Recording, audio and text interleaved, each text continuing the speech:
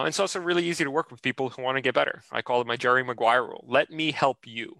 We can't individually, as physicians, as physical therapists, as providers, or as patients on our own, do it on our own. But together, I think any hurdle is achievable when we're able to focus on what we can do, what I can do, what you can do. And I think that's the best way to approach to getting people better in medicine. So here's the question: how do runners like us remain active, get stronger, and heal from injuries without being told to stop running and create a healthy life for ourselves so we can continue to hit PRs well into our 40s and 50s? This is the question, and this podcast is the answer. My name is Dr. Duane Scotti, physical therapist, running coach, and creator of Spark Physical Therapy, where we help active adults be able to run without aches and pains so you can feel good about yourself again. Welcome to the Healthy Runner Podcast. All right, welcome, and thank you for tuning in to another episode on the Healthy Runner Podcast. And it's Monday, therefore we're adding a Monday Night Spark to your week as we are live within the Healthy Runner Facebook group with a true expert in the sports medicine field. We have Dr. Gene Techmeister with us today to share his knowledge and expertise on the truth about running and it being bad for your knees. Welcome, Dr. Techmeister. Thanks, Duane. Appreciate being on and looking forward to sharing some knowledge and hopefully making a couple of people a little more educated. Awesome. Yeah, I'm looking forward to this too. So runners, I want to know today, are you wondering, is running bad for your knees? Are you thinking, will I get arthritis from running? So if you have been running for quite some time now, you might be wondering, is all this running that I'm doing, all these PRs, all these races, all these miles, will I develop arthritis?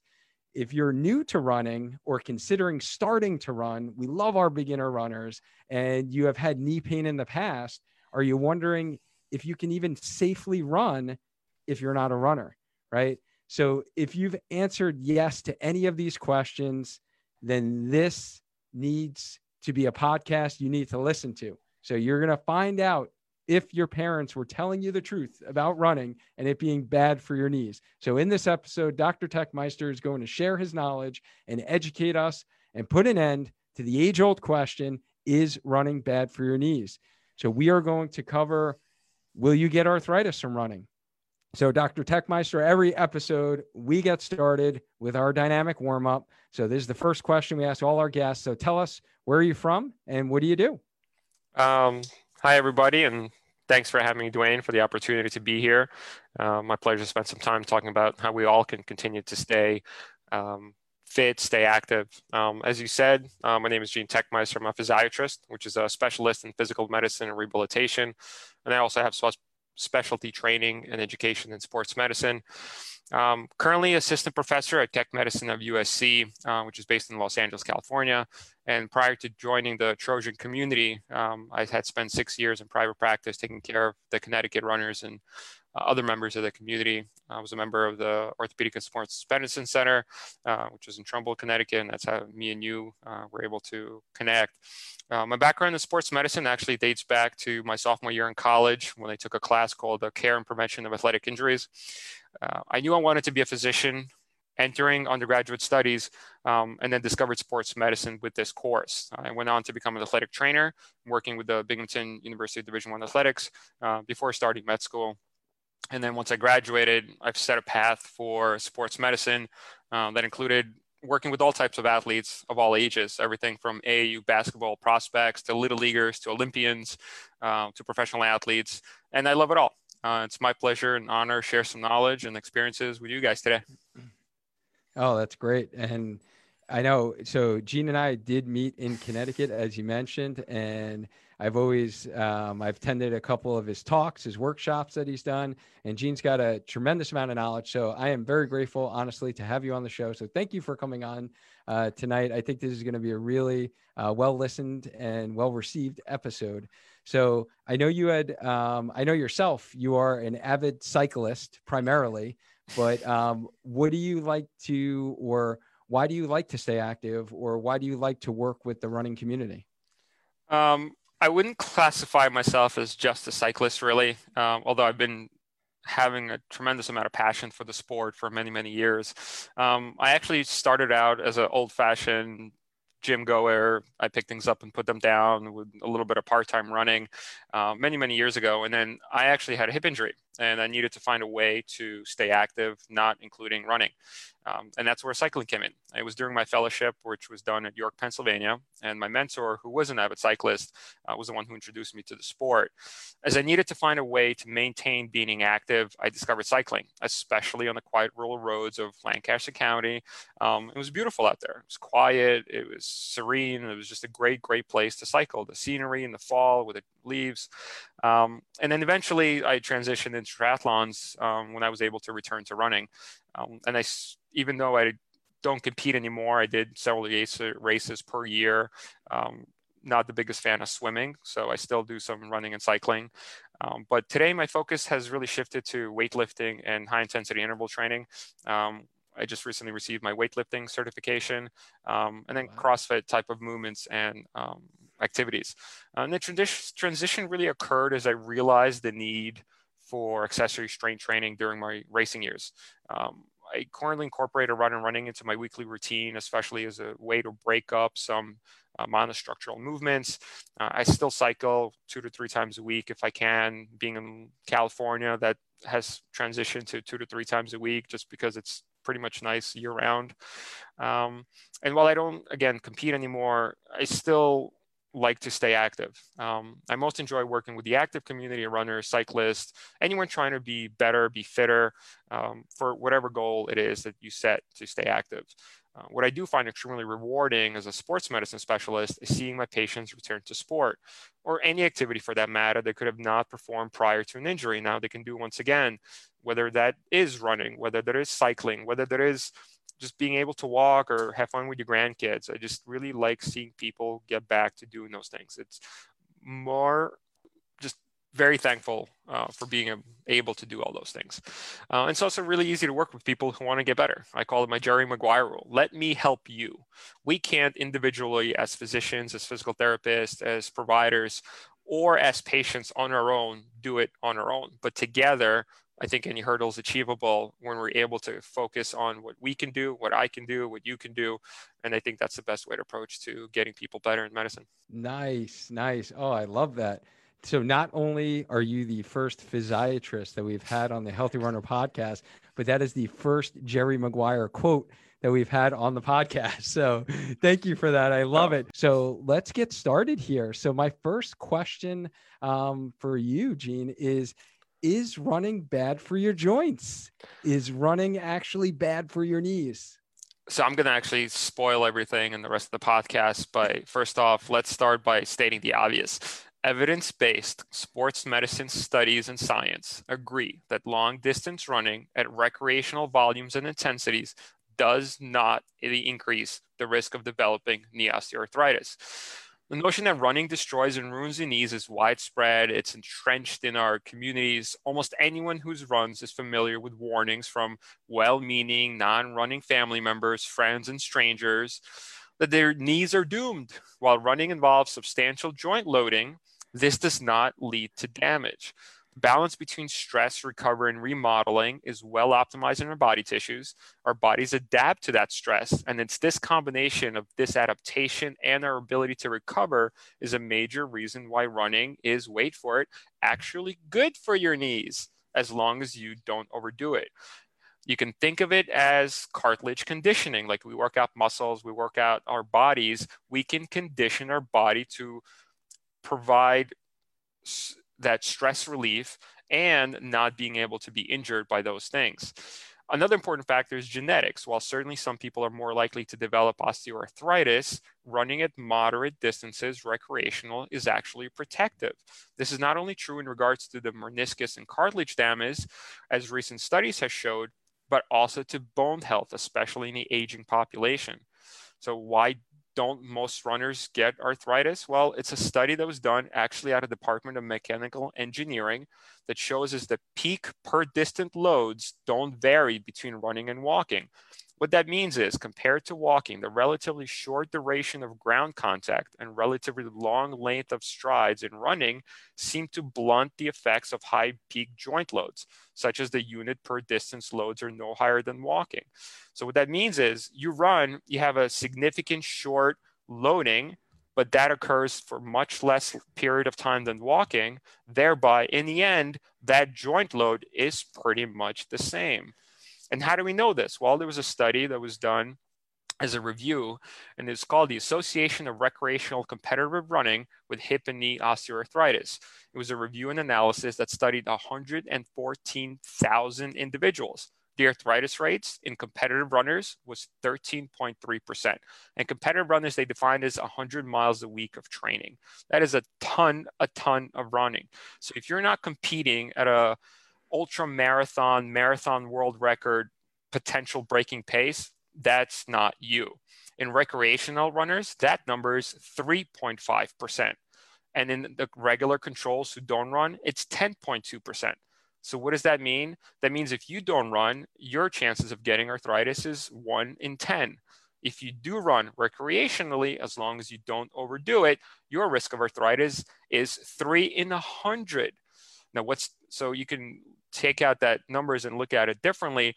Essentially, you're minimizing your risk of arthritis by 3 if you run recreationally. And again, this is making sure it all depends on load and intensities and things like that. So recreational runners have a lower occurrence of osteoarthritis compared with competitive runners and controls. These results also indicate that a more sedentary lifestyle or long exposure to high volume and high intensity running are both associated with both hip and knee osteoarthritis. So now that we've got that out of the way, we can spend hours talking about how running and any activity is beneficial to the body. Exercise is medicine. You can choose to run to lower blood sugar, cardiovascular risk, cholesterol, or you can take a pill. I find running is easier and a lot more fun. It gives one the sense of accomplishment, not to mention the mental health benefits of exercise. Not just the chemical endorphins that are released, but the ability to go out for a run, to clear your head, to think. It's not unique to me or most runners, whatever reason you choose to run. It's sometimes the reason people go for a run, but whatever the reason, as long as you run, as long as you take precautions, and we'll talk about some of those later, running is actually protective against osteoarthritis based on large volume studies. Wow. Wow. So many knowledge drops in there. Yeah. I feel like I need to try to summarize. I'm not going to remember everything you said, nope, but we'll go through a couple of take homes was that running actually loads the cartilage and helps actually remodel cartilage. Just like if you guys think about, if you go to the gym, you strength train, you remodel muscles, right? We kind of break down muscles in order for them to get stronger, in order for them to hypertrophy, get bigger. Same thing can be said for cartilage, in that we are loading our joints and we're actually stimulating a little bit of that remodeling, as well as Dr. Techmeister talked about bone health too, right? So as we're aging, especially our female runners out there, right? So you guys really need to pay particular attention as you age to your bone health. So I like that you brought up the bone health point as well, as far as Absolutely. it being somewhat protective in it's a weight bearing activity. And the other take home is, I actually didn't know that. So that was pretty staggering statistics there. And that's a large scale study, guys. So as you could tell, Dr. Techmeister knows his research here. This is what he does. He educates other physicians, other practitioners. He does evidence-based. So he knows the literature here. And actually, this is, I probably should mention this, how we actually came upon this episode was Dr. Techmeister's been in our community for a while now. And he was nice enough to actually drop like 3 or 4, I remember, references.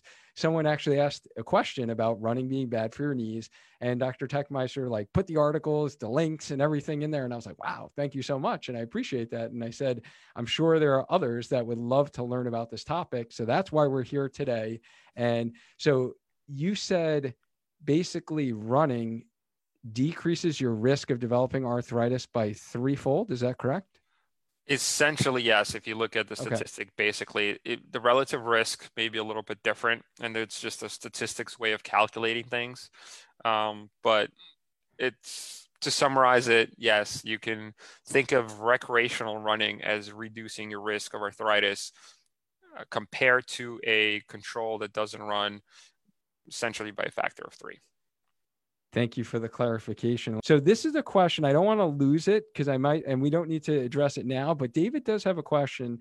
Gene, I think this is a good one because I feel like there are going to be many folks in this situation who maybe had a meniscal tear and they had a meniscectomy, they had a knee scope. So David says with maybe 30% of cartilage removed from one portion of my knee, is my knee doomed?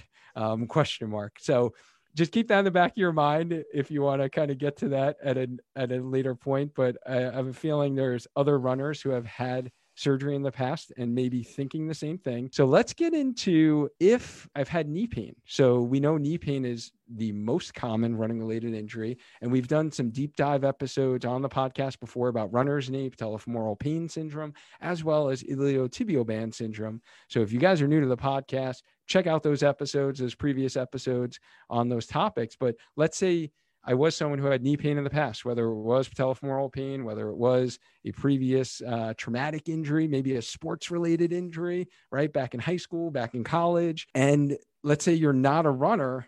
Can we still run, Gene? Absolutely. The simple answer is, of course. If you're not a runner and you've had pain in the past and you want to get back into running or start running, I think it's one of the most important factors to consider is what the injury was, what's the likelihood of re-injury, and combine that with your previous injury history and work to address those weaknesses that may be responsible for the chance for any overuse injury, whether or an acute injury. We know that the main running related musculoskeletal injuries are shin splints, which is medial tibial stress syndrome. That's about 10% of injuries. Achilles tendinopathy, which is about 10% of injuries. Plantar fasciitis and patellofemoral syndrome, both around 10 to 15%. So we have 50% of our injuries occur knee and below, essentially. And if you know what your injury was, you know what the limitations are, you know what the most common injury of running is, then you can create a program in order to condition, in order to strengthen, to address those weaknesses or inadequacies, if you will, in order to be protecting yourself against any future injury. I think that you have to be a little bit more careful and be cognizant of some of those things, but by no means does that mean you can't run. Hip adduction weakness may be associated with iliotibial band syndrome, for example. So if you have imbalances between the inner and the outer portion of your thigh and you tend to get lateral pain, well, maybe lateral pain, and I'm sure you've talked about this before, which is IT band syndrome, doesn't necessarily mean it's coming from the knee. The addressing the underlying biomechanical inefficiencies and inequalities can really help to address any previous injury history. While knee and ankle injuries do account for over half the running injuries, more than 70% sometimes, depending on the studies you read, occur outside the knee, shank, ankle, foot, hip, thigh. I had a hip injury. It was an internal impingement with a small labral tear and things like that. So it's important to understand how those running mechanics play in injury prevention. And then you're talking about shoes and training protocols, important resistance training, and a lot of other things that, we're probably going to be talking about or you have talked about in the past. Yeah, and I didn't even know we had that in common, Gene. So I also had a labral tear, and I did have a loose body in my hip, and I did have a scope done. Did you have surgery for yours? I did not. You did not? Wasn't sure what it was. It was in the middle of fellowship. When I figured it out, I couldn't take that time off. So the thing that made it worse was running and hip hiking. I used to click and I stopped running and eventually kind of got better, and it still hurts and I can't run for more than maybe, 2 hours or so. I've never run more than a half marathon, half Ironman, but if I do that, it's going to hurt. So I stick to shorter distances, maybe, 5-6 miles here and there, and I just don't run the volumes that I used to. Interesting. And it doesn't hurt at all with cycling and or doing your CrossFit weightlifting? No, it's actually cycling doesn't bother it at all. And weightlifting is protective because what am I doing? I'm strengthening my glutes, I'm strengthening my hamstrings, I'm strengthening my quads. If we have stronger muscles that brace a joint, that joint is going to feel less pain. That's also out of an Australian study from years ago. It was looking at peak performance strength, and people with more strength that cross that joint have lower pain scores, almost like a natural brace, if you will. And I see a lot of spine patients, and I tell them, you want to wear the brace? Why don't you make a brace? Use your own natural muscles to create a natural brace. It doesn't have to be strong. All the muscles that support our joints have to be fatigue resistant. They have to be trained in endurance, because you're not going to lift a lot of weights with your back if you're training, for lower back injuries, or you're not going to need to lift a lot of weights with your quads or your hamstrings unless you're weightlifting.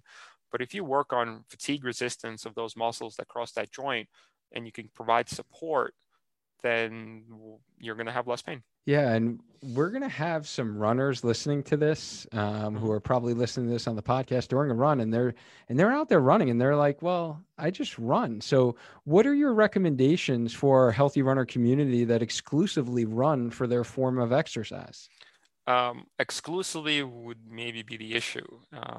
Let's get real. Running is monostructural, meaning it's a single axis, single vector, minimal multiple muscle use activity. Walking is a passive activity, essentially, right? You just fall forward and you catch yourself. Running is an active process, but it's in one direction. You're using the same muscles over and over and over again, which predisposes you to overuse injuries, which is how you get them. So let's take a look at some of the greatest athletes of our time. They were multi-sport athletes. Overuse injuries are most common by far in running, and by cross-training, by performing the accessory strengthening, you can potentially avoid certain overuse injuries. And just like life, it's all about balance. Your fitness needs balance. I had anterior hip pain like we talked about, but I recognized it was a hip flexor issue combined with underlying cartilage issue. And it was probably because of some inadequate glute strength. When you run, especially for a long period of time, we tend to collapse and kind of lean forward a little bit. And you get a lot of hip flexor tightness. And what's going to create that extension? You're going to lower back paraspinals, your glutes. And I think if you create that balance, not to treat the pain, but the underlying cause, the root cause, that's what it comes down to. Anterior, posterior, midline, it's all important. If I told you there was a way to get faster without actually having to run faster, would you want to give it a try? And I think most will. That's how accessory strengthening and cross-training works. It works by creating endurance, fatigue resistance in the muscles that help support your body while you run, so you have more energy to use for the muscles that actually propel you forward. Most people that enjoy one or two sports, such as running or cycling, and don't do enough accessory work, have difficulty starting such a program. But once they do, the benefits are, almost seen immediately. And then, if you want to look at training, if you were training to, let's say, half marathon, there's no reason to actually run 13.1 miles prior to the date of the race. If you do moderate distance work, incorporating interval training, accessory work, you should be able to improve your half marathon time or run a competitive time without ever having to run 13.1 miles before a race. We know, based on exercise physiology studies, that intensity plays a vital role in capacity, increases how we do a particular exercise. So we can improve our conditioning without having to spend a great deal of time on conditioning. And it's like in the cycle world, a lot of amateur and professionals always talk about how the easy rides are not easy enough and how the hard ones aren't hard enough when they talk about kind of people who are just starting out. So what that means is it's much more important to be really, really intense for a short period of time in certain training sessions, but also dialing it way down in those recovery days. What also makes a lot of sense is you train above race pace, but you race at train pace. So the problem is you can't train at race pace every day, but you can train above race pace certain times a week without making those recovery runs a lot more important. So I think it's a combination, and kind of summarize a lot of what I just talked about. It's just balance. Wow. Yes. Great. And that is, I refer to it as, we have to train in order to run, not run as our form of training. And I think so many want to get fit, or they want to get in shape, they want to get healthy, and they say, I'm going to take up running. And then that's all they do is they run.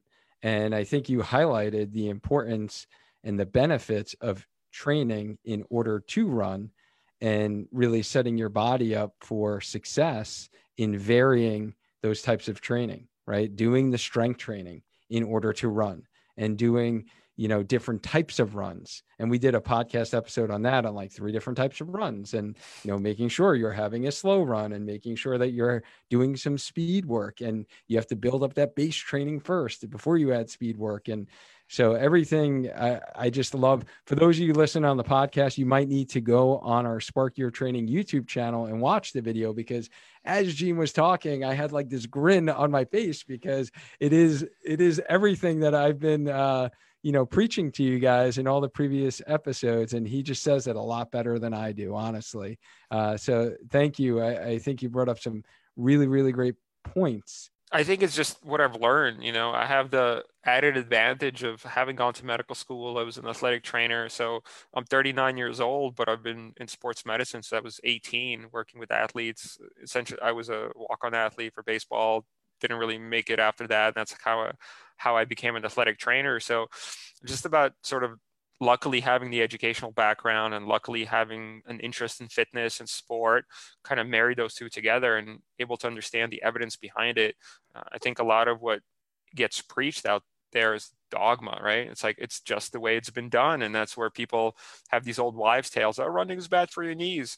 Well, if you look at the evidence, and looking at science, I know is not the popular thing nowadays, but if you actually look at the science, it shows you a completely different story than what most people believe. And if you really do the research, and again, I'm in a unique position where I can find that research. I have access to the libraries of, USC that allows me to get access to all these articles, and I can kind of filter through and realize which ones are good, which ones are not. And a lot of it is also how I used to train. It's, you do, 5x8s, and you do 4x5s, and you do 5x, whatever distance you want to do, but speed work, and then you take a day, you do a long recovery run or ride or whatever it is. You do some hard intervals, you get better, and then you do some strength training, so you're less fatigued at the end of the day. And I'm like, hey, this stuff actually works. So you look it up online, you try the training, and you know the physiology behind it. I'm like, oh wow, I beat my PR by X amount, whatever it is. And even now I still do that. It's like when I go cycling, I don't cycle as much anymore, but I'll go out and just have a ride on Saturdays for fun. Other days let's go do hill repeats or something, just stay in that cycling shape, get my legs back. And in the other days I squat and deadlift and do a lot of other high intensity interval stuff, so I can be able to throw my daughter in the air, who's a 40-pound 3-year-old. I just want to stay fit for her, because she likes to cycle just as much as I do in her little Strider balance bike, and Flintstone it with her little feet going go go go go go. So I just want to stay when I catch up with her someday.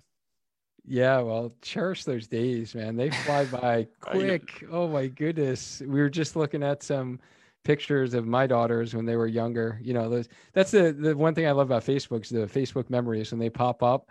And when you start seeing them, 7-8 years later. And when my daughter was your daughter's age, I just saw a picture of Dr. Techmeister's daughter before. And yeah, time flies. I got like a 9th grader now who's doing high school volleyball. But those moments, like you said, like biking with her, like today, I was actually hitting, we were peppering in the backyard. We were doing some volleyball. And yeah, that time is, we cherish those moments. And like you said, we want to stay active, right? We want to be there for our kids. We want to stay active with them, and, not, they're going ahead of us and we're like hobbling along and can't keep up with them. So yeah, that's our goal. I think that's our goal in our healthy runner community. So you did some myth busting here. You did talk about that running is not bad for your knees. Running will not cause arthritis. But how about if I'm a runner and I've been told that I have some arthritic changes? Maybe I went to the doctor, they took an x-ray. They might have said I have the knee of a 90-year-old, or I'm starting to get some arthritic changes in my knee. What are some of the best treatments out there to help preserve my knee joint, or maybe prevent me from undergoing a total knee replacement? Knee arthritis is not typically diagnosed until it's really symptomatic. And it's generally unknown how or if that natural history, whether it's radiographic, what it looks like, or if it's symptomatic, what it feels like, how those two are related. If you are having knee pain and you got a radiographic film and it said, oh, you have arthritis, you need to stop running kind of thing. Well, making sure that it's the arthritis that's causing the symptoms is paramount. Just because it looks like something on the x-ray doesn't mean it is that is causing you pain. There's a lot of mimickers in the knee when you talk about arthritis, or there's IT band and patellofemoral syndrome and quite a few other syndromes that are not necessarily related to arthritis. And just because it looks that way on the X-ray or on the MRI, you just have to remind yourself that we as physicians, as physical therapists, as providers, don't treat radiographs. We treat patients. So be really in tune to where that pain source is coming from. And then when treating patients that have pain due to arthritis or pain in general, it's important to note that treatment plan has to be individualized. Is the symptoms based on their activity, or is there something else that may be going on? As physicians, we try to do the minimum necessary in order to provide the maximum benefit. And that's especially true in the field of sports medicine, where you start with simple things. You start out with medication, activity modification, physical therapy. And once those are maximized, if there's still pain, then we tend to be a bit more aggressive using injection therapies, or at the last resort, when things do fail, is knee replacement being the very last step. Again, a lot of the things that we talked about, right? It's the strengthening, the conditioning, the accessory work. If you have some pain, try to make sure that it is the arthritic type of pain, and look at other sources, shoes, running style, training. There's so many reasons for having pain, not just arthritis. And I think that somebody putting up an X-ray saying, oh, you have arthritis in your knee, that's why you have pain, isn't always true. And finding a qualified, educated, experienced evaluator is utmost importance. Yeah. And I think one of the questions that I often get, I'm sure you do as well, is, does everyone need an X-ray or an MRI? I still get, patients all the time that say, well, how can you diagnose me without me getting an MRI? I'm sure you get that same question. What's your response to that question? Again, we treat patients, not MRIs or X-rays. You really have to get the test that's going to help you decide what the next treatment is. If somebody comes into my office that's on the younger side and has anterior knee pain, it is unlikely that it's an arthritic or bone degeneration issue. It's more likely it's soft tissue, whether it be patellofemoral, patellar tendinopathy, IT band, or whatever the case may be. But you have to match the symptoms. Now, is that X-ray going to make me do anything different? Is that MRI going to change what I do or how I approach that patient? That's what the MRI and then the X-ray are good for. It's not a screening tool. There's a study for low back pain, which is a lot more common than knee pain in the population. And this was done in the 80s. And they found that 60% of our individuals that are in their mid-30s have abnormalities in MRI without pain. So if you have 100 patients that come in and get an MRI for their back, 60 of them are going to have something on there that means absolutely nothing because they have no pain, and you have to correlate those things. And it's really important just to educate people. And so, unfortunately, some physicians don't really educate. They don't have the time to take out of their day to tell patients, like, listen, I don't think it's a bone. X-ray is not going to tell me anything. We're not going to change the treatment plan. This is what it is, and this is what the next step is. If that doesn't work, and we need to do a study that can maybe change or alter our approach, then maybe that X-ray and MRI would be useful. But it's not where the diagnosis is from. It's helpful, but it's not where the diagnosis comes from. Thank you for that clarification. I love it. I love it. And from what I got out as far as treatment for arthritis is Gene's really talking about that surgery is the last resort, and then even injections at that point. And he's really talking about more conservative treatment, things that you can do on your own, exercises, strengthening, building up the resiliency in those tissues, in your body, in your muscles, can be the treatment that you need. And I think some folks, have the mindset of, I want the quick fix. I want the pill. I want the injection to take away my pain and cure my condition. And sometimes it's really just like put the work in for the specific and get down to the root cause of why you're having that pain. Is that correct, Gene? Correct. Absolutely. If you find the root cause of it, then absolutely there may not be a need to try the invasive stuff. Granted, there are some things that we can do if the simple things don't work, as far as from an injection standpoint, to help regenerate cartilage and some other treatment methods to reduce pain. But in my practice, and as I have been taught, and as I try to preach, and as you see most of the physicians and science goes behind, is you try the easy things first.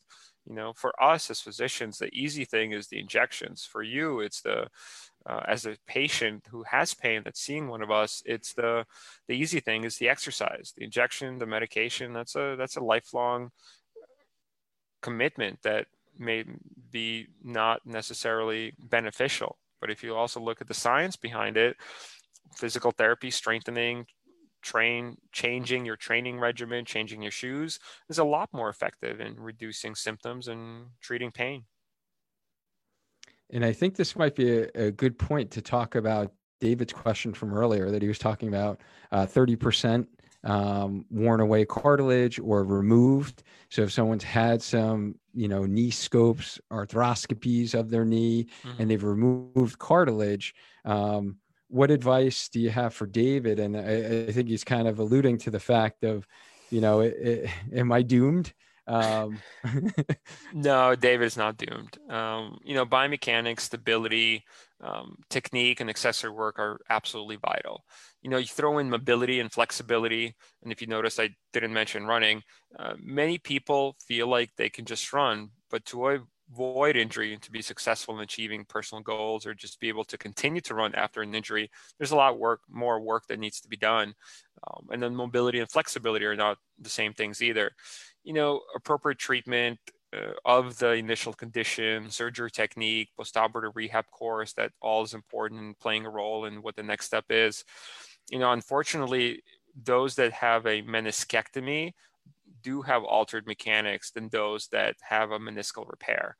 And I think the neuroscience behind making sure that we try to repair versus remove, because when you remove it, then you have concentrate high forces in some of the other compartments, which can, lead to further degradation. But just having surgery in the past, as long as you put in the work and the effort in order to do the things that we talked about, the strength training, the accessory work, the appropriate training regimen, the appropriate schedule, and things like that, there's no reason why you can't continue to run. And if other means are necessary in order to help you run, whether that's some medication or topical agent or an injection, then those certainly can be considered. But there's no reason to stop what you're doing is just because you have a history of surgery or anything like that. No, that's great. And I think really keys there that you mentioned is really activity modification, that you don't need to stop, David, but you need to modify, and you need to find the right amount of load that's right for your knee. And that's where, like Gene talked about, working with like a really good running coach that can kind of put you on a program and be able to modify your training and your program to see like what your body can tolerate, because it's not going to be as cookie cutter and just like getting a generic plan and trying one plan and then trying another. I think there's going to be some trial and error to kind of finding that sweet spot that your body can tolerate, how much load it can tolerate without getting a flare up of your pain, without getting swelling. So those are great. And I think this is actually a good point to bring up. We did get a question in advance from one of our listeners, Maxine, who was wondering about any joint supplements that you possibly would recommend, and if you can shed any light into joint supplements, and then would those be beneficial for patellofemoral pain syndrome or runner's knee? So at this point in time, there really is no evidence to show any of those supplements are actually beneficial, unfortunately. The one thing that can help if you do have pain or if you're dealing with some symptoms is turmeric. There is some studies that turmeric is actually a pretty potent anti-inflammatory. And while patellofemoral and IT band and other things are not really inflammatory problems, turmeric as a natural substrate can actually help minimize some symptoms. The important thing to note, or what I would love to see, is people take all those vitamin money and put that into a good coach. Even for recreational runners, I can't understate how important that is. For personal experience, when I was doing triathlons, I was a decent runner. I was a pretty good cyclist, but I was a horrendous swimmer. My half-mile time when I did my first race was like 37 minutes or something. It was just absolutely atrocious. I got our coach once a week in my 3-day-a-week swimming program, and I was able to drop my half mile time by 7 minutes. So by the time one of my last races, I think my best time was under 30 minutes. And it's all about mechanics. Like, so much correction was made by the way that my arm enters the water, where my hips are, how I kick, just these little things that as a recreational swimmer, I never knew. And it got so much better, even though I was just doing it for fun. So I think mechanics are significantly underrated. And I can't understate the fact that most people would benefit from a coach, echoing what you just said, Dwayne. And I'd rather see some of that supplement money go into a training plan. Oh, yeah, that's such a great point, right? We're so quick and easy to order those online supplements and, stock up on those and get the latest fad. But you're right. I think, the kind of large rocks, so to speak, the things that are going to really move the dial are going to be that training and the amount of load. So great points there. Maxine, hopefully that answers your question in regard to joint supplementation. So now, Gene, you had mentioned before, I think you were rubbing it in a little bit, that you were sub 40 years old, that you're younger than me. I think that was a little dig because I'm over 40. So if I'm a master runner, and for those that don't know, it is any of us listening who are over the age of 40, what tips do you have for us aging runners so we can continue to do what we love and stay healthy as we age? As a master's athlete, and I'm not that far away, I'm going to be 40 soon. So I felt that change already. As a master's athlete, any athlete, you can't really over specialize. If you want to continue to run or perform any level of sport, the focus should be on accessory and resistance training, appropriate recovery, and mobility. As we get older, I'll be a master's athlete this year. So, we need to focus on shift from the primary sport to accessory work. As we age, we tend to lose our high-end intensity, and there's a decline in the maximum heart rate. So strength training, however, can still supply gains for people well into their 70s. What I mean by that is, as we age, there tends to be an increased role for strength training, not only to lose muscle mass, but even building mass. We lose probably 1% of muscle mass per year in a sedentary role, but we can completely reverse that to actually gain muscle mass. It's very hard to get faster as a runner as we age. However, our bodies do retain the ability to gain strength. It's vital, especially for the aging athlete, to incorporate strength and mobility into their routine. Adequate recovery, rest is also vital. As we age, the ability to recover deteriorates. So making that a bigger point of contention is important. I know I've noticed an extra day sometimes after a hard ride or workout, whereas 5 years ago, it would have been just back on the bike the day after.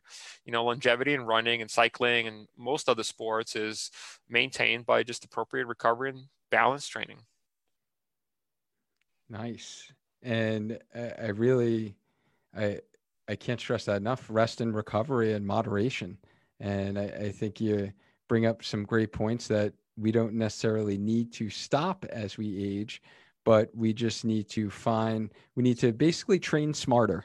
Essentially what it comes down to, right, is kind of training smarter and doing the things we need to do for our bodies and take care of our bodies, right? Than when we were younger. Like, let's all be honest here. When we were in our 20s, we were not thinking about any of this. We were just going hard, right? As hard as possible. I think about my first year running, like literally every run was as fast as possible. I just going out hard, trying to get a good workout in each time I went out. And that's a lot of the injured runners that I see it's training errors. They are going out, and it's just because we don't know, right? We don't know that there are different types of runs to do on different days, and there is rest and recovery that's important, especially, it seems that it's been popular to do these run streaks. Last couple of years, I've seen many people getting injured doing run streaks because, the body does need to recover at some point. No, you're absolutely right. It's especially true when you get a little bit older. I've been racing with a heart rate monitor for many, many years, and I could tell my max heart rate is going down, down, down, down, down, and I can't put out those same intensities. How about those who are returning to sport or running after a knee injury or surgery? I think it's a post-operative horse, and appropriate training and physical therapy and just taking the time to understand where the failure point is. So you've had surgery, so obviously you have a change in mechanics, you've had a change in the way your body responds, and it's about building up that what's called proprioception, which is where your body is in space. And that's done by a little organ inside your muscle called the Golgi tendon organ. That stress reflex is so vital in knowing where your body is, because if you don't have the proper mechanics, your muscles are not going to be activated appropriately. And it's something called sequential motor control, which is very, very important when you're doing post-op rehab and surgical rehab, is you really want to get back to an efficient and appropriately activating balance of the muscles. And once you do have surgery, once you do have an injury, people tend to not focus on that recovery. They're like, oh, I don't have any pain, I'm fine.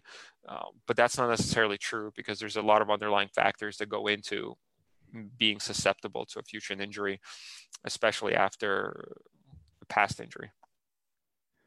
All right. So, Gene, we are in the final stretch here. So, if you could change one thing about the misconception of running and it being bad for your knees, what would that be? I think it's just a lot of dogma in medicine, or in the world, the old wives' tales. I just wish for clear evidence-based statements and guidelines, and less of, well, that's the way it's been, or that's the way it is. People talk about all those things all the time, but I just wish science would take a front seat role. Yeah. So I think for those of you who are just jumping on here now and you haven't listened from the beginning, I'm just going to add a little quick recap. Dr. Techmeister just dropped a bunch of knowledge for us tonight. He talked about the truth about running and it being bad for your knees. We said, is running bad for your joints? Is it actually bad for your knees? Will continuing to run cause me pain? And will we develop arthritis? So we talked about that. If we've had knee pain in the past and we don't consider ourselves a runner, can we still run? Dr. Techmeister says, yes, we can still run. But he did talk about the importance of cross training, the importance of non-specialization, the importance of doing multiple sports. We talked about swimming. We talked about cycling. I know there are a lot of triathletes who listen to this podcast and are part of our Facebook community who would agree with you. We actually even got in some treatments for knee arthritis, whether it's physical therapy treatments, strengthening, exercise, and in the last resort, those injections and those surgeries. We also gave some tips for aging runners with regard to moderation, training, rest and recovery. So that's super important. And then as well as returning to running after a knee injury or surgery. So I'm sure there are going to be many runners who learned something today, Gene, and would like to learn more. How can they learn more or find out more about your practice? Google is a good way to start. I know if you Google me, you'll get my website, which is southbayspinedoc.com. And then I do post some educational material. It's in the infancy. I just started, so keep an eye out. There's a couple blog posts up there now, and you can also reach out through the website if you want to get in touch with me. On Instagram, it's at Dr. Gene Techmeister, or Twitter is at G Techmeister. And keep an eye out on updates if you want to go ahead and follow me in those two sources. I'll be hopefully increasing the content that's available, not just focusing on runner or knees, but spine health and overall in educational material about how to stay fit and active. And that's pretty much the best way. Well, as you guys can see, Dr. Techmeister is a wealth of information.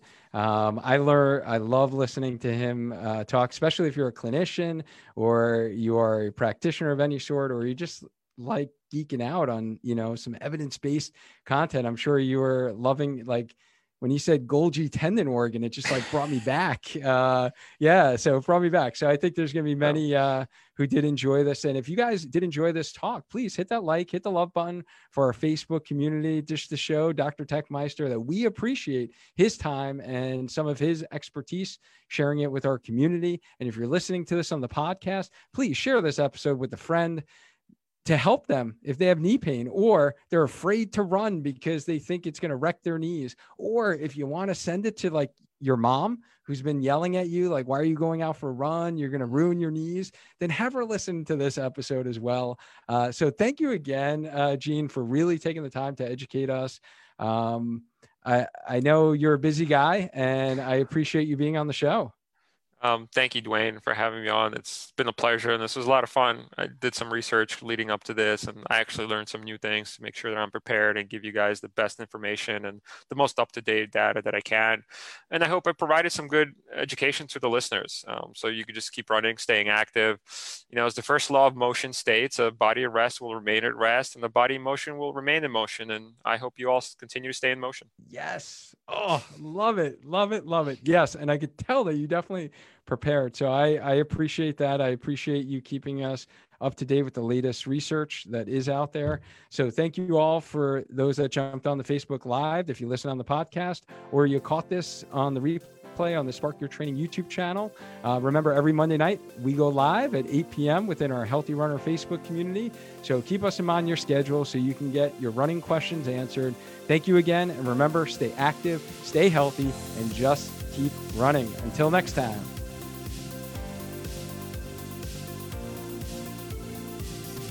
Hey, wait a minute. Just to let you guys know, much of what you heard on this episode is delivered live within our Healthy Runner free Facebook group. So head over to there to request to join our community, in which you will have access to the video version of this episode and so many bonus features, including blog article references and YouTube video links, as well as me answering your specific running related questions. Also, we are closing in on 50 reviews on iTunes, which I am super pumped about, given we're only 6 months into this podcast journey together. So to help me get there, the first thing you need to do is you have to subscribe to the sucker, whether it is Apple iTunes that you're listening to this or whatever platform you are on. The next thing is make sure you leave a review. I love to hear what you have to say, and I read all of them, and it means a lot to me.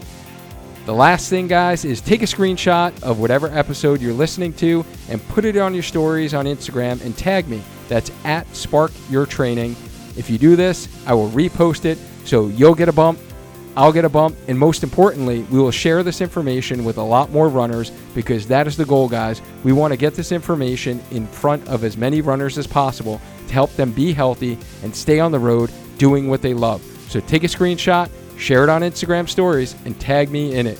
Let's try and get to 50 reviews on the podcast. Thanks for listening.